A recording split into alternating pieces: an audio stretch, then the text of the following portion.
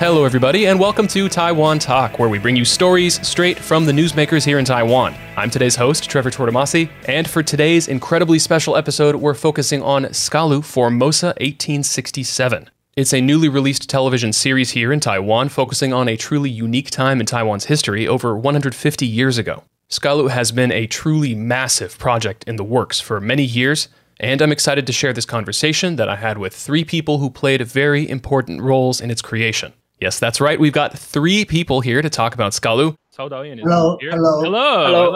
We've got Andrew Chau, Zhou Ho-an, who plays the part of William Pickering. Hello, everyone. My name is Andrew Chau. I play William Alexander Pickering, a British explorer in the series Seqalu. We have Chien-Wei Huang, who plays the part of Liu Mingdeng, a Qing dynasty representative in Taiwan. Hello, everyone. I'm Chien-Wei Huang. My roles in Seqalu is a general from Qing dynasty. And of course, there is the director himself, Jui-Yuan Tsao, who has poured his heart and countless hours into bringing Seqalu to life on screen. Hello, I'm Jui-Yuan Tsao. I'm the director of the Seqalu. I started by asking about the story's inception. When did the idea for this project first start? 其实这个片子大概在7年前 Director Jui-Yuan says, the idea began about 7 years ago with help from Chen Yuxiu, chairman of the Taiwan Broadcasting System, along with a book called Hua, a historical fiction novel written by Chen Yaozhang, which Seqalu is tied to very closely. The project to begin filming Seqalu itself finally began around 3 years ago, but Taiwan's historic documentation of the events which happened around 150 years ago was still very limited. And so a lot of the documentation came from the personal accounts of American consul Charles Legendre, Li Xiande, as well as from the travel notes and journals of an Englishman named William Pickering from his time in Taiwan. Since then, many more Taiwanese historians have conducted research into the time period, including through stories passed down by the indigenous people of Taiwan. But regardless of where you look, nothing can really compare to the level of depth and accuracy of the accounts of these two people, especially because they were so personally involved in the events of this story, and that's why their accounts became a main source of reference for the story of Seqalu. The first impression, it's full of wide-angle shots and large-scale scenes with tons of people on camera. What were some of the most difficult parts of filming those scenes?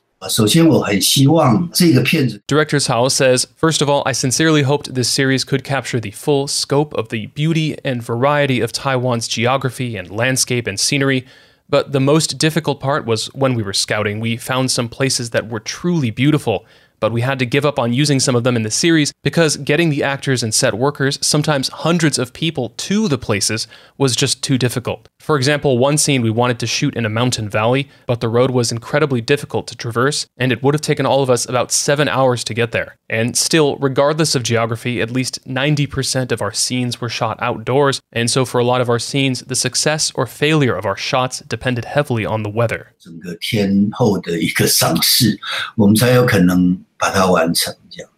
Well, in that case, we can move right into talking about the weather, because I have heard lots of stories about how the weather was one of the most difficult parts of getting all the shots right.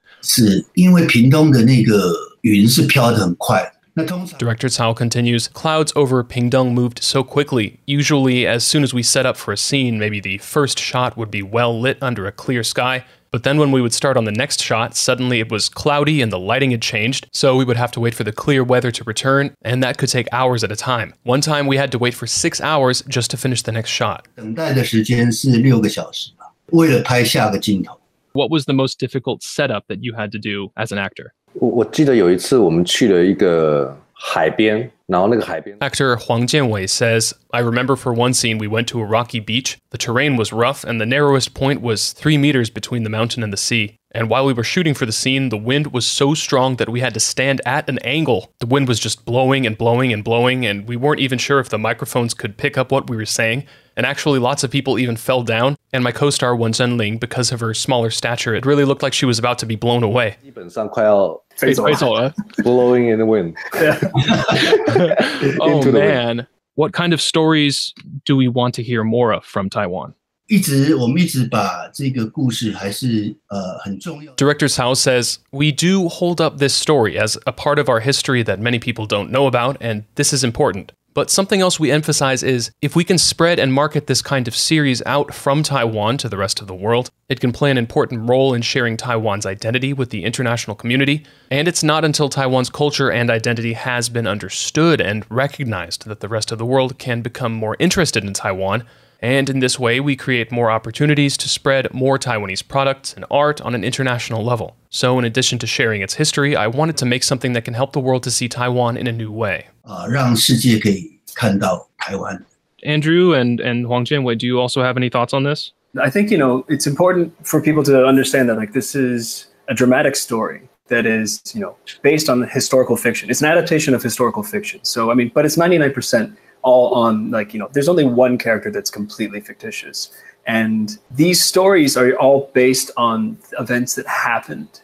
And I think of it as a springboard for people into the stuff that was happening out here in this part of the world at that time that's really not that well documented. It's very, it's unfortunate that the majority of all of our documentation is, by these European explorers or the people who were here and, because they were the only ones who were in the habit of writing things down. A lot of people here were still illiterate or, not even in school. They're surviving. I think it's a good opportunity for people to do more research and get more curious and explore. And so I hope that people see this story and it sparks a curiosity in them to make them do their research and make them look into how all of these events have played out to where we are now and what that means to us. So I hope this does that for them. Is there anything you'd like to add? If not, 我觉得导演跟后安讲的都是。 Actor Huang Chien-Wei continues, I agree with what Director Tsao and Andrew have said, and in addition to that, I'm very grateful to our government for being willing to work so hard and contribute to help us complete the Seqalu series, which has now expanded the kinds of media and performances we can produce, because before we hadn't ever filmed something like Seqalu. It's encouraged us to explore new styles and possibilities and creating new choices for audiences. It has stimulated the entire industry in Taiwan and given it the courage to take more chances in producing this kind of media. And this, to our history, to our industry, and to the self-identity of the people on this island, is something the likes of which we've never seen before. 以及当然，我们在这块土地上的人的自我認同都是前所未有的。 I'd like to say thank you once again to Seqalu director Tsao Rui-Yuan, as well as the talented actors Andrew Chau, Zhou Houan, and Huang Chien-Wei. Thank you to all of you and to everyone who worked on Seqalu, and thank you for telling your stories. And if you haven't already, please go check out the series itself, available on Netflix now. Thank you. Thank you, Trevor. 谢谢。 Thank you very much. And you can join my co-host Ryan Drilsma in next week's episode, and I'll have another episode up in 2 weeks. Until next time, I'm Trevor Tortomasi on ICRT FM 100.